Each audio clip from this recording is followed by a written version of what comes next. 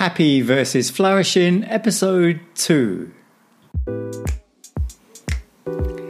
This is the podcast where we explore the difference between happiness and flourishing. And whereas happiness is a kind of fleeting feeling, you can have a flourishing life where you're content most of the time, whereas very few people are happy most of the time, not genuinely anyway. So that's the kind of the theme of the show. And in most of the episodes, we are going to sort of explore that. This particular episode, not so much.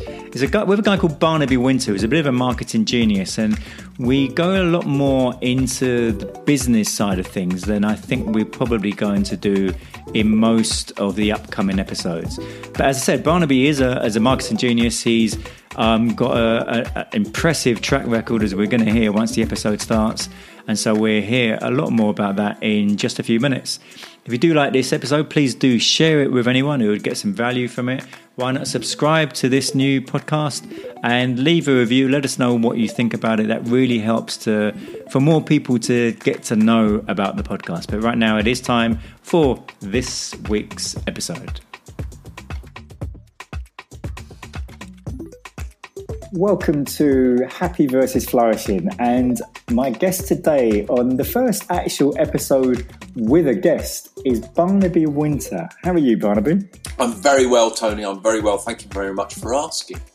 Well, I've been meaning to invite you for quite a while. When I was doing the previous podcast, Exceeding Expectations, I kept thinking I need to invite Barnaby. And for various reasons, I never got around to it. And then the other day I was thinking, why haven't I invited Barnaby yet? So here you are. Thank you. I'm so pleased that it's taken only 100 episodes for you to invite me. And for those people listening who have no idea who you are, do you want to tell them a little bit about your amazing history? Yeah, so I'm I suppose, classed as a serial marketer, but I did psychology as a degree at university way back in the early 80s and settled on going into advertising as a career, and psychology doesn't naturally lead you into that, so I went and did a postgraduate diploma in advertising, and then I got a little bit bored of that, so I also did a postgraduate diploma in marketing as well, and ended up in a small agency in Farringdon, where I launched the Fiat Ducato, the Fiat Fiorino, Weber carburetors, RJ Hall car leasing, worked on Saab Scania trucks account. So I took on my first mentor then, as I've been in business maybe about 8 months, and said to him, how do I plan my career? And he said, let's have a look at your CV. And he said, you have a great CV if you want to work in the automotive advertising world. And I said, okay, it's the second largest purchase anybody will ever make. You'll always have a career in automotive advertising. I said, okay, that sounds really good. Yeah, that sounds exciting. What else is there? He said, well, the other option you can do is you can become what's called a generalist. So you work across lots and lots of different types of clients, and therefore you can advise people on business and be more robust. And I said, that sounds exciting too. I said, well, which one should I do? And he said, am I right in saying that you own a Vespa scooter and a VW Beetle Cabriolet? And I said, yes, that's correct. Yes. And he said, to be honest, Barnaby, you are not a motorhead. You won't survive in the world of Formula One and fast cars and supercars. I said, okay. So I settled on becoming a specialist generalist, as they're now called. And as a result, after 18 months in my first agency, I moved to an agency called Ogilvy and Mather, which is one of the world's largest advertising agencies, oddly enough, to work on the Ford account, to relaunch the Ford Sierra, launch the Ford Granada. And whilst I was there, over a 6-year period, I managed to get myself off Ford. I launched Argos, I launched Radion washing detergent, and before I left Ogilvy's, a thing called Lipton Iced Tea Worldwide. So I had a great time there, probably my favourite agency of all. But they moved across to Canary Wharf when it was practically empty. And so I didn't really like it over there, having been working over in Brettenham House on Waterloo Bridge. So I moved back to Soho, where I launched Eurostar, Boots Opticians, Red Stripe Lager. And my career is progressing fairly rapidly at this point. So again, 3 years later, I got headhunted into another agency to launch Toshiba Home Cinema, work on the Sun Express, a thing called First Telecom. So you can start to see that, and they're just the sort of headline accounts. There were lots of other little accounts in between. So they're quite a wide portfolio. And then I got headhunted to join an agency in Clerkenwell to launch a thing called E-Trade. And the reason for that was I kind of discovered the internet in 1987. That's 2 years before HTML was invented, Tim Berners-Lee. And I'd always worked on the kind of webby side of brand building. And so I ended up there in 1999, becoming then the youngest managing director of a top 200 advertising agency. So all very exciting, bit of a stellar career. And I bought that company in 2001, in June of that year. And some 8-9 weeks later, people flew airplanes into buildings in New York and really changed world order for me. And as a result, I had 30 staff. We pulled together and decided we would come up with a new formula for marketing for clients. And we set in early 2002 a target of 6 months to relaunch the agency with this new formula for marketing success based on a methodology called the Brand Bucket.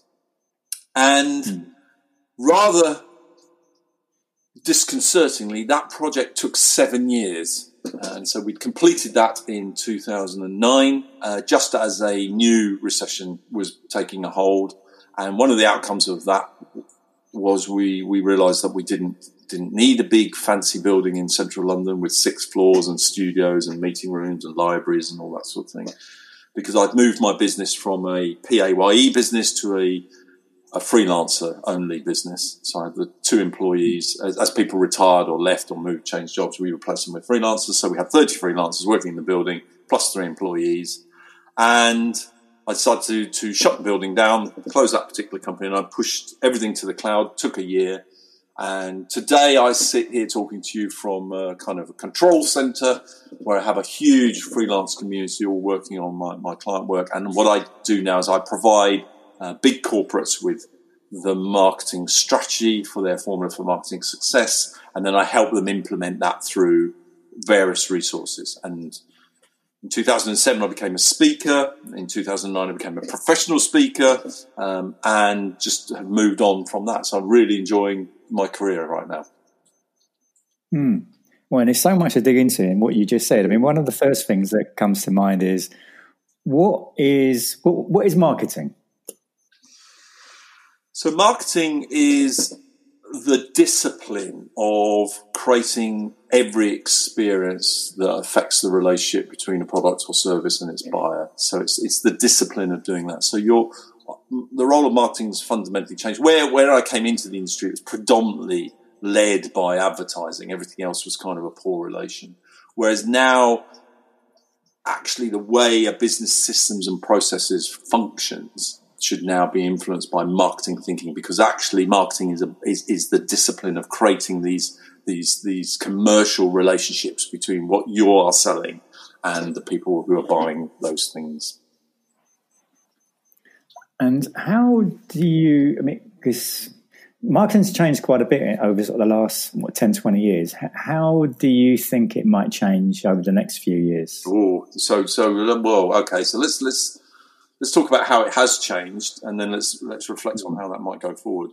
So what we saw from our research when we were putting the formula for marketing success is there was a real kicker in the way marketing works. So if we start with marketing 1.0, this is when we were agricultural as a community. We would grow things, and we would rear livestock, and we take that to the local market, and we stand around and we shout at people, and people would come and they buy our goods. That was kind of marketing 1.0. It was very word by that. Marketing 2.0 was then really about creating this idea that you could build factories, the Industrial Revolution, and selling the things you were making to other people. And then what that led to was kind of a broadcast mindset, where essentially we got to a point where people were creating things like USPs, unique selling points. We found that those died in 1995. There has not really been any such thing as a USP since 1995. And the reason for that was because of the internet. And what the internet did is it empowered us as buyers to get far more information far more quickly from the comfort of our own armchairs, using browsers and various other things which, didn't really take a hold until 98 when Google came along. Although there was Alta Vista and all these, and AOL and all these other browsers prior to that. But so that led to kind of marketing 3.0, where we're starting to see the buyer taking control. We're in kind of marketing 4.0 now, where actually the brand owner has very little say or sway over decisions that people are making in the way that they did originally, simply because what happened was people go online now. So 88% of all buying decisions start online. And therefore, by the time people contact you for the very first time, they're more likely to buy from you than they're not when they contact you. And that's backed by research. 57% more likely to buy from you than not buy from you when they contact you for the very first time. So that's really changed marketing. We're talking about that as marketing 4.0. So essentially what's happened is marketing has become an inbound strategy, not an outbound strategy. So we moved from shouting at people and broadcasting USPs to now people finding out about us and buying from us. So that's where we are right now. Where that's going now, of course, is because technology underpins the relationships.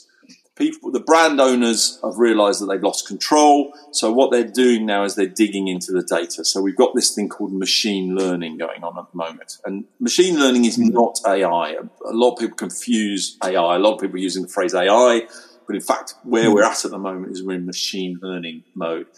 And the difference between machine learning and AI is that AI uses machine learning to present information, but when it presents information, it is not discernible to you or I that it's not a human being. That's what characterizes AI. That's the definition of AI, that you can't tell it's not a human being doing it. And there are very, very few examples of that right now, of you communicating with a system where it feels very, very human, but there's no humans involved. So I think where marketing is going to go is this AI thing is going to start to come in, and you and I will not know whether we are talking to a human being or not talking to a human being. And as a result, the data feed that will come from our lives will feed the AI, and the AI will talk to us in such a way as we think we are making decisions. But in reality, we're being marketed at based on what we're doing from a data set point of view. So, for example, one day there will be a delivery at your door, and it will be all of the food to go into your fridge, because your fridge will have communicated with the retailer that you've chosen, and it would have, the shelves would have weighed the fact that you've run out of tomatoes and cucumber and you need some more marmalade, and the butter's getting low and bread bin is empty and all of that sort of thing. And effectively it will simply send an order down the line and send it to you. And therefore marketing will have to have changed then, because how would you select the type of foodstuffs, brands, whatever, that you would want to eat in preference? That's all going to be data-led, in my opinion. And so I would imagine that in 20 to 30 years' time, marketing will look fundamentally different, because we will be looking at a much more emotional engagement, much more inbound, much more collaborative, using the data that we create. So what sort of changes will the average businessman need to start making to take advantage of that? So I think there is a real key strategic thing that business owners have to do, and they have to understand that brand is not your logo, it's not your look and feel, it's not a fancy website, it's not something that designers create for you.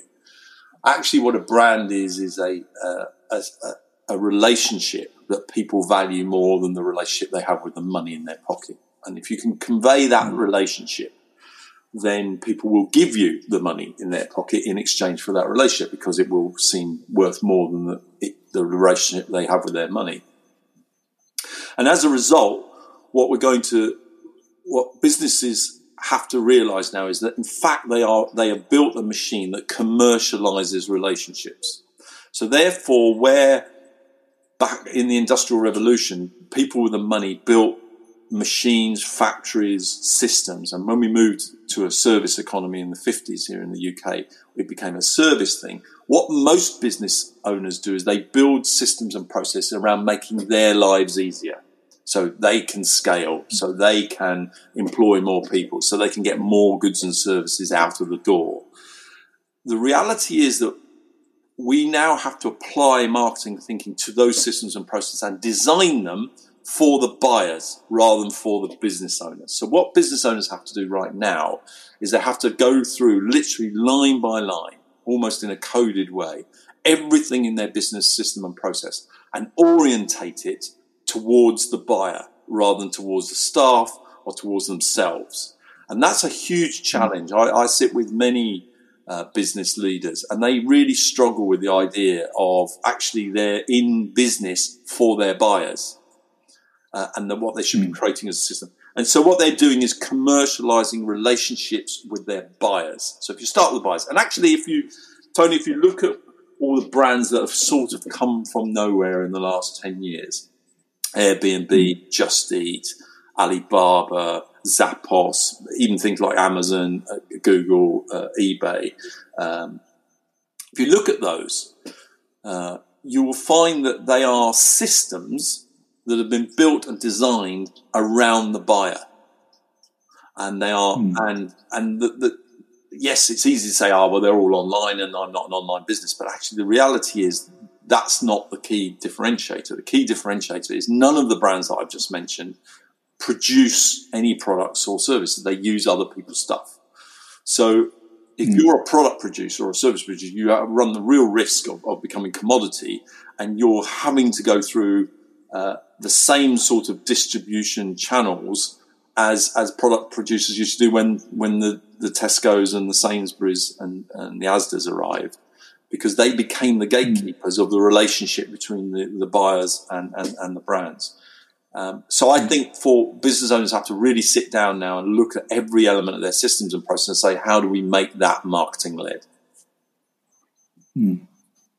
Something occurred to me when you were speaking then, and I seem to remember, and I could be wrong, but hearing you speak a year or two ago, and I think you had a different take on the know, like, trust phrase that people often talk about. Yes, very much so. It's nonsense, actually, because the order is wrong. We only buy from people we like. And actually from our research, we found an extra dimension to that, which is not only do we buy from people we like, but we buy from people who are like us, because there's so much choice. And so there is no way that people will invest their life energy or their time and their money in getting to know you and then decide whether they like you or not. It's absolutely the wrong way around. So the order should be like, know, trust. So in other words, what happens is I hear your story. I kind of like the cut of your jib. I go, actually, do you know what? Tell me more about what you do, because I think I could use what you're doing. And then what you do is you having engaged emotionally, then engage rationally. And the trouble with know, like, trust is it's rational, emotional leads to trust. That's the wrong order. It is absolutely emotional, rational, and then trust emerges from that. And it's really important to understand that. And that's why know, like, trust is the wrong way around. It should be like, know, trust. What there's so many avenues I want to explore. I'm just trying to think how important in your life are habits? Okay, so I'm going to throw that back to you, Tony, if that's okay. What do you mean by a habit? So what do you think, you didn't actually talk about, we were talking about artificial intelligence and machine learning and so on. And something that came into my head was algorithms and the connection between algorithms and habits, which is essentially you just, to stop yourself for having to make decisions regularly, you just habitualize certain things. So it could be, after I wake up, I'm going to go for a run, and after I go for the run, then I'm going to have breakfast, and after breakfast, then I'm going to do this. So people in insert different habits into their lives to save making decisions every day. And I just wonder if you have sort of habits that you do consistently every day, or I just wonder what habits means to you. Yeah. Okay. So I'm going to interpret what your question, if that's okay. You see, for me, a habit is a subconscious piece of behaviour, and whereas I think you're asking me how important is routine in my life, routine, which are behaviours which I repeat regularly, are critical to purpose. And I think purpose is about understanding where you want to go, understanding where you are, and then creating a set of routines that help you get from A to B. And I don't see that as a habit. A habit to me is something where it's because it's subconscious, I have less control over it, and therefore, I think being in business is effectively what you're creating as a set of routines that you use, test and fail on, and when they work, you kind of lock and load them and put them into your business machine, because you know that every time you do A, B results, and every time you do B, C results, and so on. So I suppose psychologically I will be classed as anal when it comes to routine. So I have some very specific things that I absolutely do all of the time from a business point of view. I put my car keys in the same place, and the moment I don't put them in the same place, my whole world collapses simultaneously. So there's an inherent danger in that. Whereas habits for me, I don't see those as habits. I just see those as a routine, because what it allows me to do is to create a lifetime algorithm where I can not think about as much as I possibly can, so that I keep momentum. And in fact, that comes from when I was at Ogilvy, they identified that I was very good at being sent on courses for which they paid a lot of money for me to go on, but then I would teach everybody else in the organisation. So I would run workshops following the courses for people. And one of the courses we did was a personal efficiency program, PEP it was called.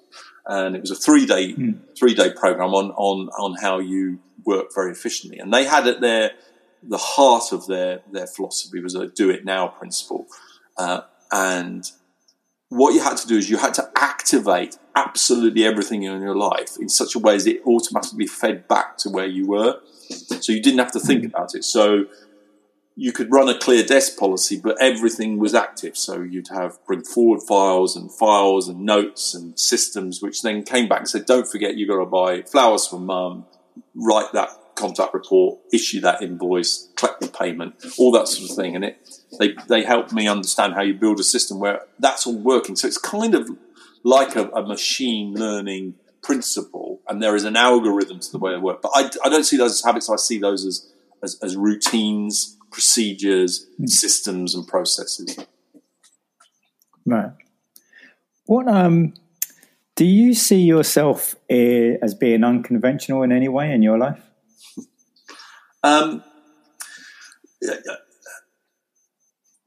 It's a really interesting question, Tony, because I cannot answer that question, because my life is my own convention. I think if you were to ask other people, including my children, I think they would absolutely affirm that I am deeply unconventional. I think I'm normal, and that my normality is quite conventional. So because it's who and what I am, and I'm as is the title of this podcast, I'm very happy being who I am. But I think probably I don't know if there was a sort of a normality or I'm probably not sitting in the centre of the bell curve of society. No, I'm probably more on the edges. Well, and what part of the reason why I asked that, because I get the impression that you're you don't feel that you have to do what everyone else is doing, and you're quite happy just doing your own thing if it brings you results. Yeah, absolutely. Yeah, I have a very, I do. I think more than many that I know have a very clear sense of self, and so therefore, what that facilitates is resilience. It facilitates confidence, which can be perceived as arrogance at times, but is not meant to be. It's just I'm very comfortable in my own skin, and I think the more comfortable you are, the less you worry about what other people think, and therefore you end up doing more what you want to do. So I absolutely agree with that. Yeah. I mean, so one of the things about this podcast is about the idea behind it is to give each episode to give people small little ideas of how they can make small changes in your life. And you sort of referred to that before we started speaking about every day you're looking to improve something every day. Yeah. So what do you mean by what kind of things are you looking to improve in your life? So I'm completely taken by the concept of what makes the boat go faster. So I think Redgrave and Pinson, I think it might have been Redgrave, was asked, how did he win 4 gold medals in rowing? It's one of the most challenging sports. And he said it was very simple. He said that literally after we won the first gold medal, we started on day. We had a break, and then we sat down, and then we said, okay, let's just spend time working out one thing per day that will make the boat go faster. We'll then give that a go. If it works, we'll keep it, and if it doesn't work, we'll move on to the next thing. And he said, and then 4 years later, we ended up being the fastest boat because we've consistently done what makes the boat go faster. And I was really taken by that. So what I do is I sit and I look at the kind of business I want to run. I look at the kind of life I want to lead. And I go, okay, how do I, if I want to spend more time not working, then I have to find ways of achieving the same work goal, but by saving 5 minutes. And, if you think about it, Tony, if you find something that saves you 3 minutes a day for 10 days in a row, you've just found yourself half an hour a day. Yeah. And so my mind is very much at that level. I think, well, okay, how can I? So stupid things like one of the things I've done during the last few months is I've reordered the way my files are filed on my computer, so that I've started to rank files that I access more often ahead of files that I don't access, rather than treating them all as the same. And the outcome of that is it probably saves me 2 or 3 minutes a day. Yeah. So there you go.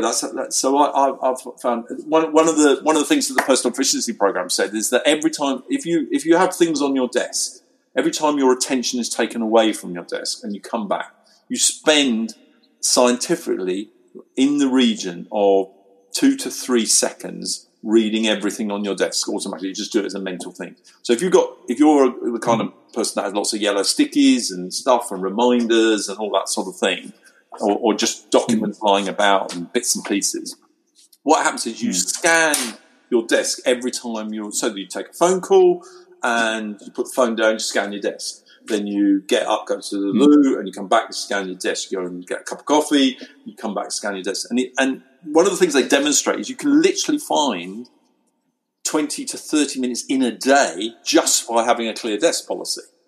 Now, once you start to do that, you go, okay, but if I take it off my desk, I won't remember to do it, and then they teach you how to do it. So this idea is literally, how does a spreadsheet work? What data do I need? What data have I been a slave to that makes no difference? What data do I really need? What's my GVA, my gross value added? So what I'm looking for all the time is, how do I maximize the profitability of every hour I spend on my business?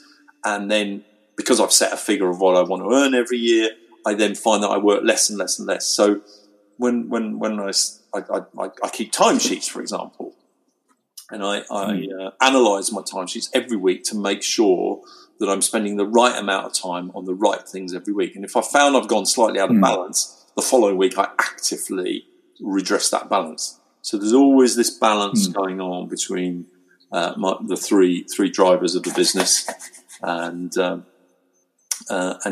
making my business boat go faster, and therefore my life go faster, because it's my life. Business. I don't believe in work-life balance. I think that's complete nonsense. You just get one life. You can spend some time working in it. You can spend some time playing in it, and sometimes sleeping in it. Whatever. That's your life. Well, let's explore that. I mean, in what you just said, one of the things you mentioned was about to spend more time not working. So, what sort of things are you looking always to reduce your hours because you want to be just doing things that help you enjoy life more? No, so I absolutely love my life and I absolutely love my work. And actually, if you told me I had to work 23 hours a day and I get 1 hour to sleep and eat, I'd be quite happy with that, because it's right. I've become my work. Of course I have. So that isn't part of the objective.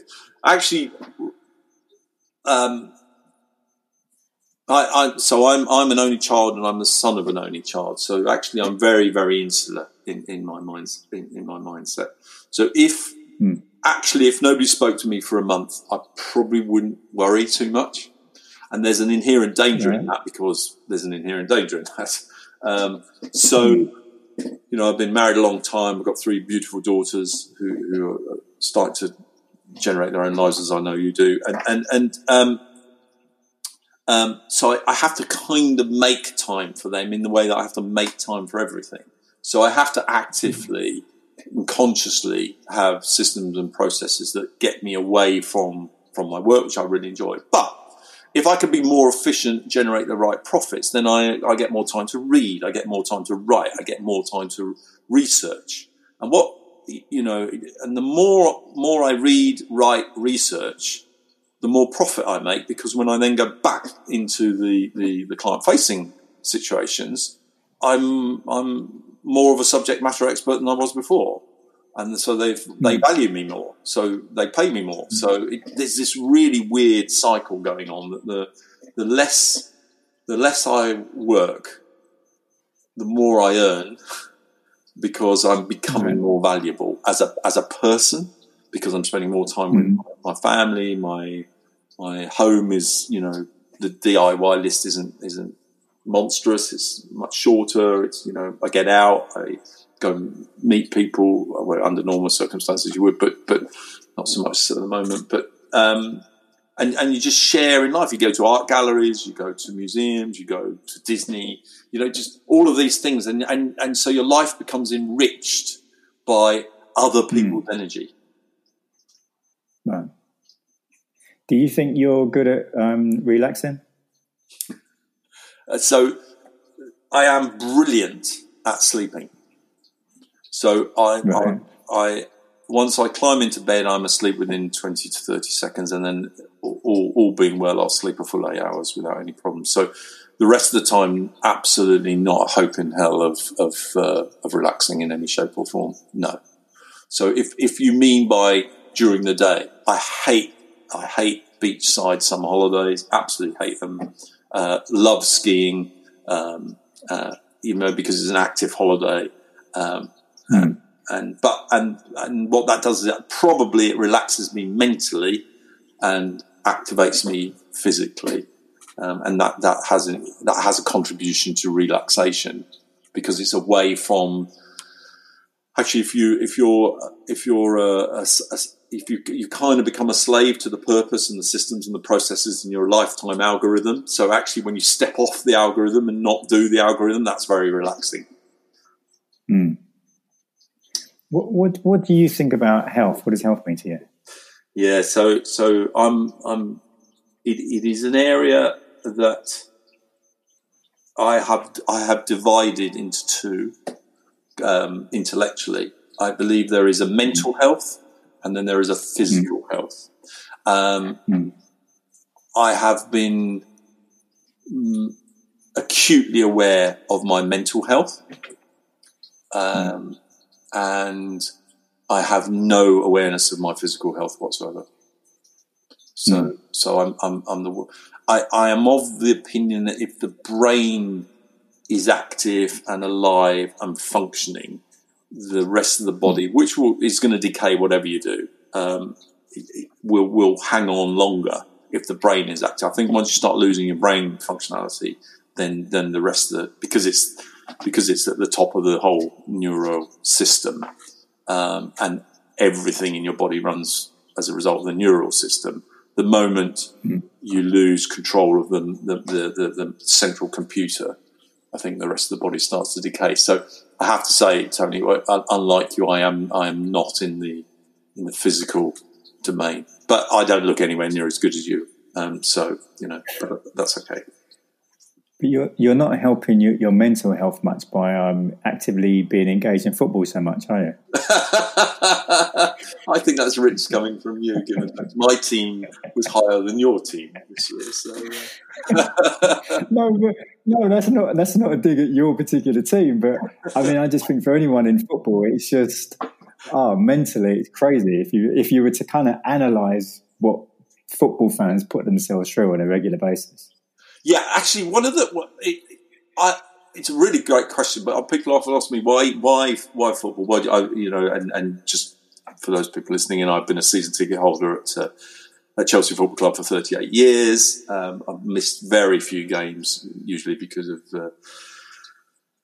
4 weddings and a funeral, that kind of thing. But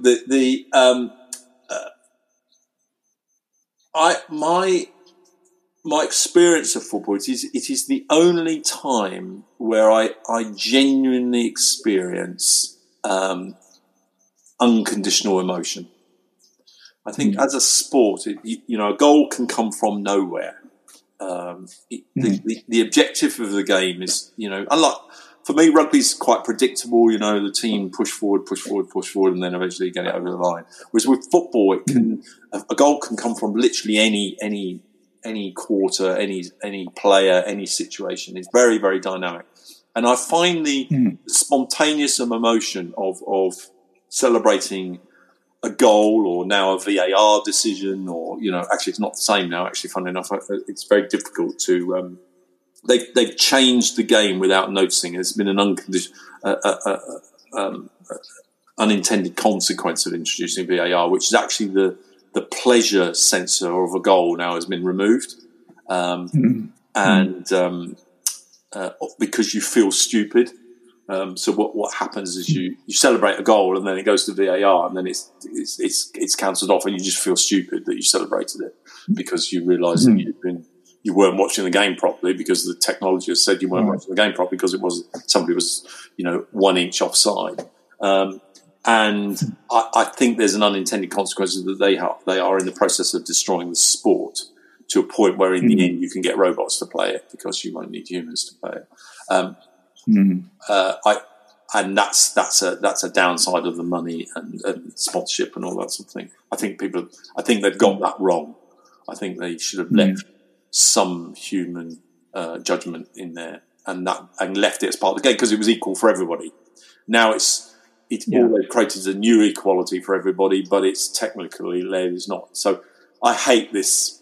You celebrate a goal and then they go to VAR and then you wait for 2 or 3 minutes and then they say it's not one or it is one.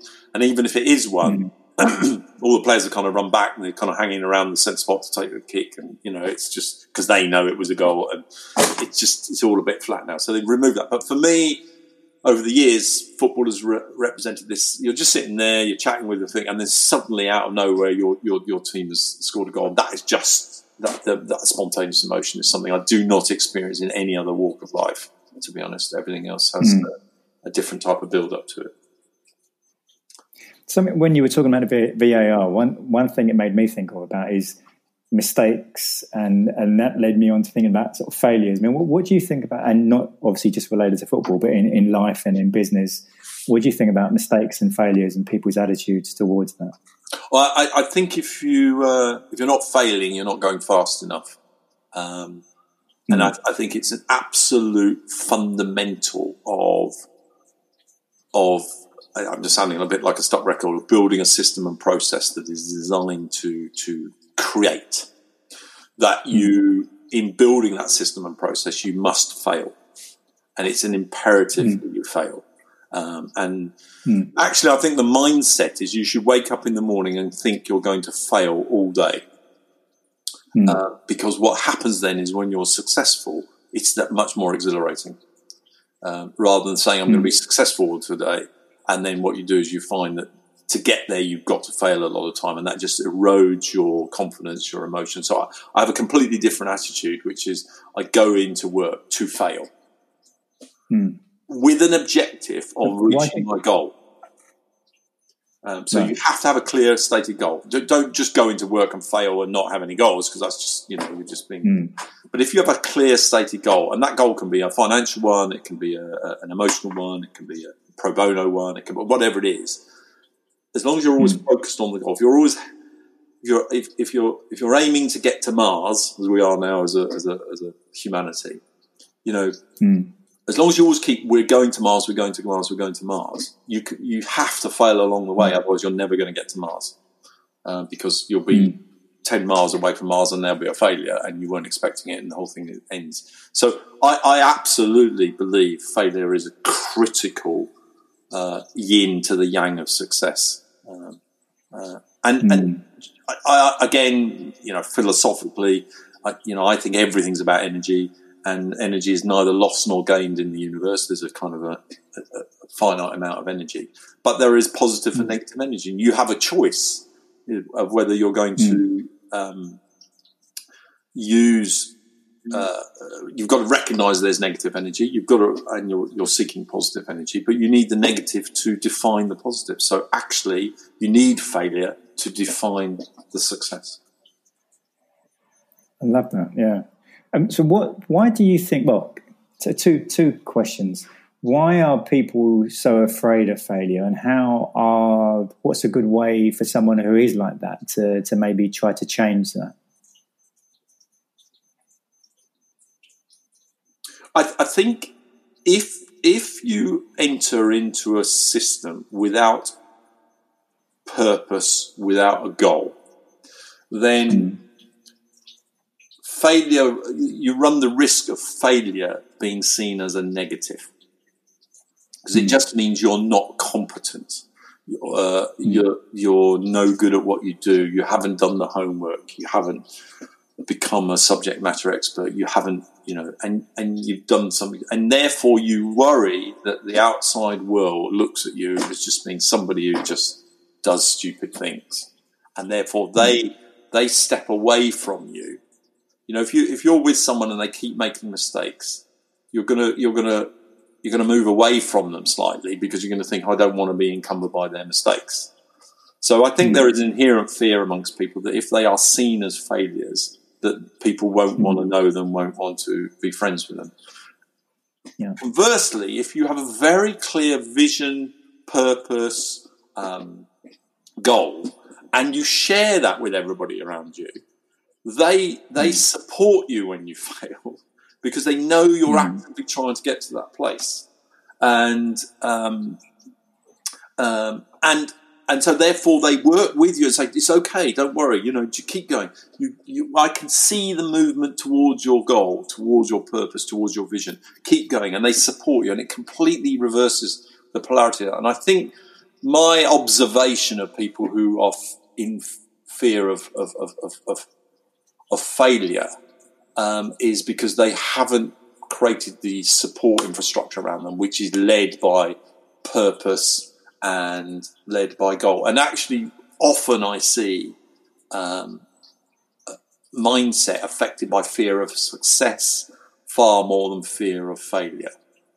Insofar as people say, but if I get this right, I'm going to be really good at it, and they almost build failure into it because they're a bit challenged by that. And I might have even experienced a bit of that myself when I ran this top 200 advertising agency. I kept seeing I wasn't really good as a manager, and I didn't really want to grow a big company, and I didn't want to sell to WPP, and I kept these demons kept going in my mind. It was almost a fear of success thing.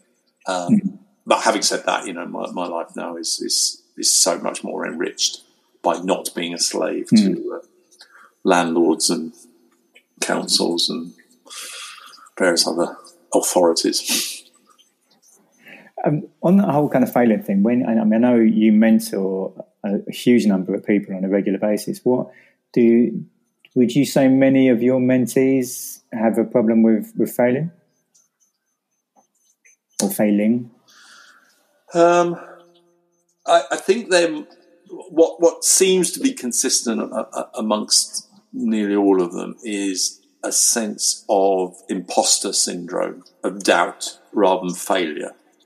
In the sense that the thing that has always astonished me about every human being I've ever met is they've always got something that they're brilliant at, and for some reason, whether it's the education system, and I hold the education system to blame for a lot of this, that brilliance is dulled by the education system, where we're all told to unify and flat pack our qualifications so we can go on, and if you don't do that, you are a failure. And many people's brilliance is dulled by that.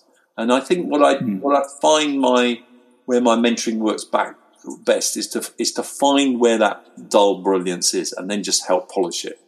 And once you start to polish that and it starts to shine, then it feeds confidence, it feeds energy, it feeds mindset.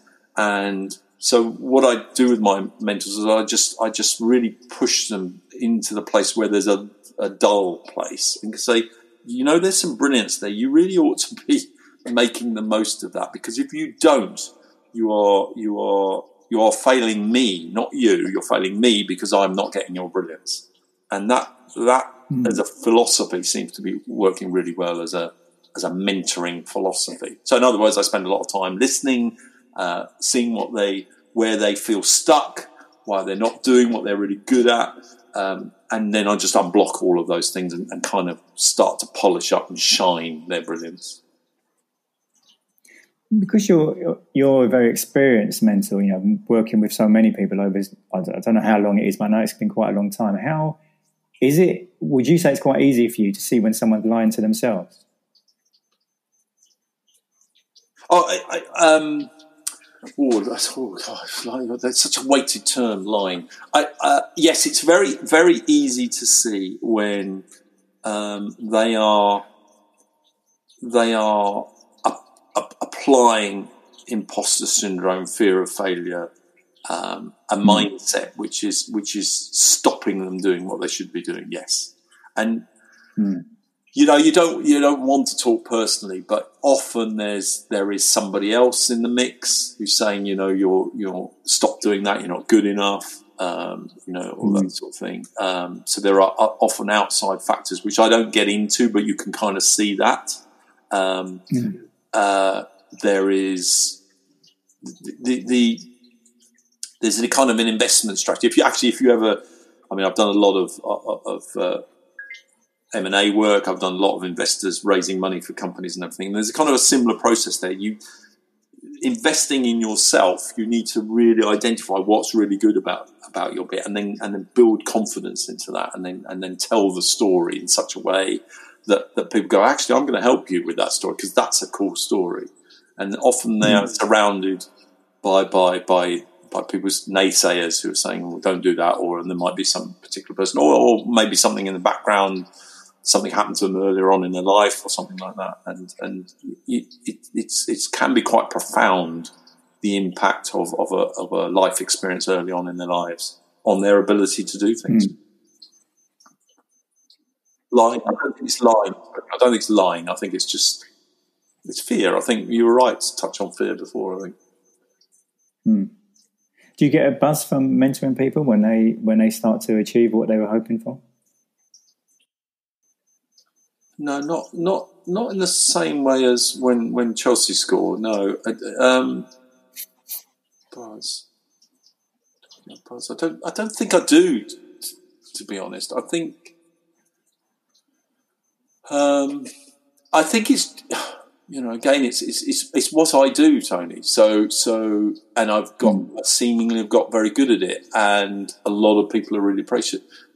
I think I have a big pro bono altruistic part of me. So I think maybe rather than getting a buzz, I think I probably feel very satisfied, and I feel very contented that I've done a good job. I don't think it's a buzz in that way, because I think the thing about buzz is it's that feels addictive, and then what you might do is spend your time looking for the buzz rather than looking for contentment, and just say, actually, I've done. So yeah, there are many times where I put the. So what I ask my mentees to do is to send me a what they heard after a session, and just when I read through that, I think, do you know what? I've done a really good piece of work there. That's good. I hope it has an impact on their lives, and make lives better, I think. I know you've got quite a few causes that you sort of believe in quite strongly, and you do a lot of work for different causes, don't you? I do, yes. So when I became Youngest MD, one of the first pieces of business that I was introduced on was the Children's Society, and I'd never worked on a charity client before, and I was introduced to the client, and we then helped rebrand the Children's Society as was then, not in their current format. It lasted something like 14 or 15 years, the brand, which is very unusual in brand world to last something, and that kind of kicked off a immersing myself in a community of people who are brilliant at utilising their willingness to help others as well as money. Whereas I've always been in the business of money, so I was quite taken by that. So I've now subsequently, rebranded 14 charities, and that whole and then I've come to realise that I'm a very, very privileged in what I've been able to achieve, and therefore I'm very much in give back mode. So yeah, so currently I'm close to raising money to build a school in Uganda for primary children, and I'm very actively involved in the Guild of Entrepreneurs as a freeman there, and supporting very young entrepreneurs who are entering into the business arena to help them not make the kind of mistakes that we all make as business people, but actually we shouldn't. Somebody should have told us, don't do that.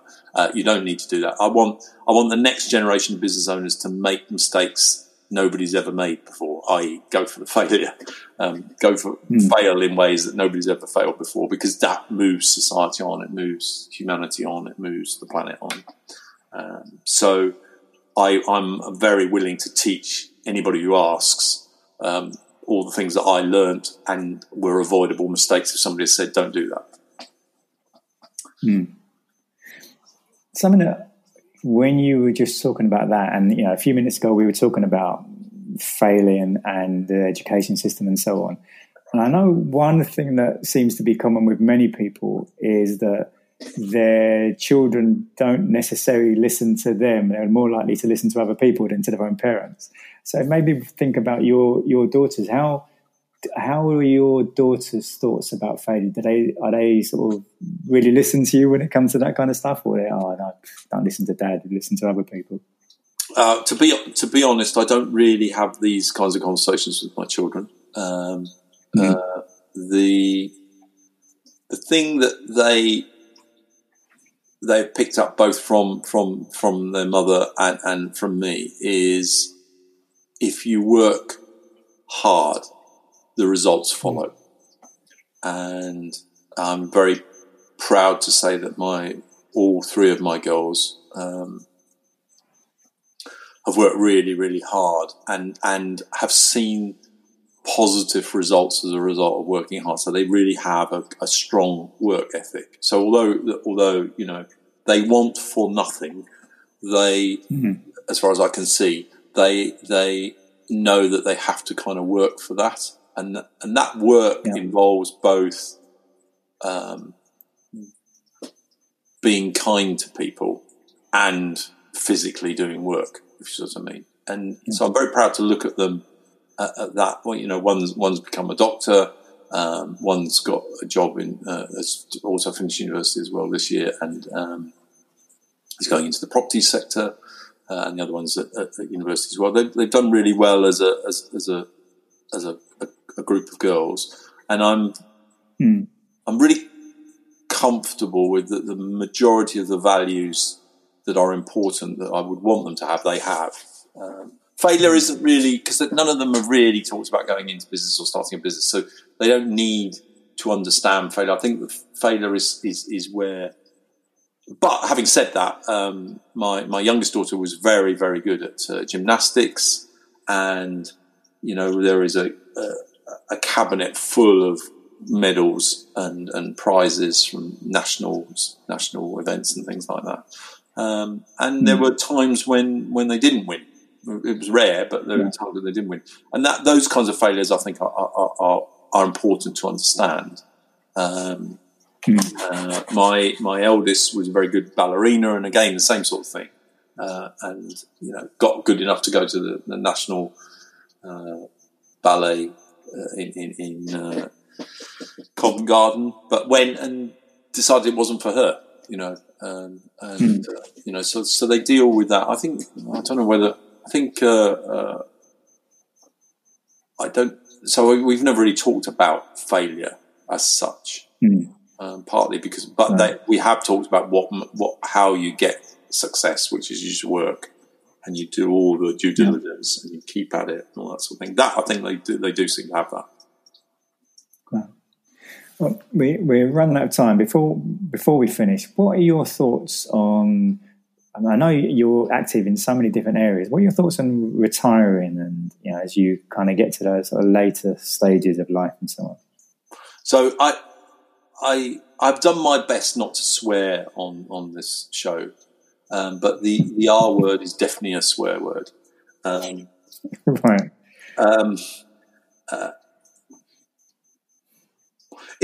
Retirement, and there you go, I've sworn now, is a conspiracy. Right. It's a conspiracy that was set up by the manufacturing industry and the landowners and government. It is a way. I worked on a brand called MPI, National Provident Institute, which was based in Tunbridge Wells many years ago, and did some great commercials with squirrels and things like that for them. And I remember going to a meeting with them, and I said, you know, how does your business model work? How do you do this? And they said, well, it's very simple. We said, we work all our metrics out on people retire at 65 and die at 68. And I said, okay, what you mean you expect people? Yeah, it said because when you actually stop what you're about, it kills you. I said, okay. And then what's happened since then? Because I'm talking, 25 years ago. What's happened since then? Of course, medicine and technology and all that sort of thing has meant that people now are not dying on average at 68. They're dying in their 80s, and of course that's completely blown the economics. So that we're all having to work longer because you need more people in the workforce to pay for the people who aren't in the workforce, all that sort of thing. And it was always a conspiracy to really sort of to control society. So my view on that is you must create a life that you just love living, and that can include work. It can include gardening. It can include holidays. It can include being a family person, a grandparent, whatever, all of those sorts of things. So my view on this is that I will not use the word. I sort of wrinkle a little when the word pension is used, but I realise that's actually how you fund the third part of your life, which is you start off as a young person and you're a dependent, and then you go through the education, and then come out, and then you generate the wealth that you're going to generate financially and build goods and chattels around you. And then you get to a point where you then enjoy those goods and chattels for a lengthy period. And I think we should think about life in a much more holistic way of, you should be looking for quality of life. So don't do a job you don't like. Why would you do that? Yeah. Don't, do something you love all of the time. And actually that may involve being responsible to other people because you're selling them goods and services, or it may not. And so my view is that, and a lot of people who know me, I say, oh yeah, when I stop work, and people just look at me and they sort of stop and they just go, "You stop work?" I can't see it, and maybe that's the truth. Or my pro bono work takes over entirely when I'm not having to bring the mortgage down and all that sort of thing, and that's all done and dusted, which it should be done fairly soon. And I don't actually have to generate that much income to live. Then I think maybe I go closer to the top of the Maslow hierarchy of needs than I am even at this time. So one, and you go into give back mode. I think you want to wake up every morning and know you have a purpose or a goal or something like that, and then you will want to go to bed and wake up the following morning. And every time, the moment you remove that, which for a lot of people, they get the gold clock, and then that's removed instantaneously on a Friday. On Monday, they wake up and they go, "Well, I've got nothing to do with my life anymore. My friends, my thing," and it kills them. And so I don't. That's not how I want to move on to the next phase of my energy. I'd like to feel alive all of the time. So I don't use the word. I don't think about it. The life will present itself as and when it does. Well, and again, something you said just then has reminded me of something else that I heard you talk about a year or so ago. The fourth sector. I know from what I can remember, you're quite passionate about, and most people don't seem to know anything about it. Yeah. So I am very clear that business as a concept has to change.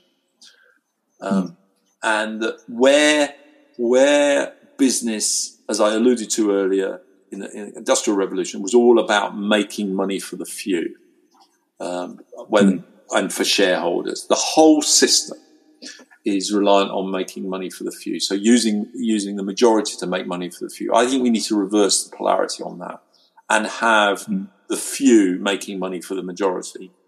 And so what I believe is that the generation that's coming through are the generation to take a hold of business and say, okay, we're going to create a business where 50% of our profit goes to social enterprise, to go to improve the world. 50% of the profit, not all of it.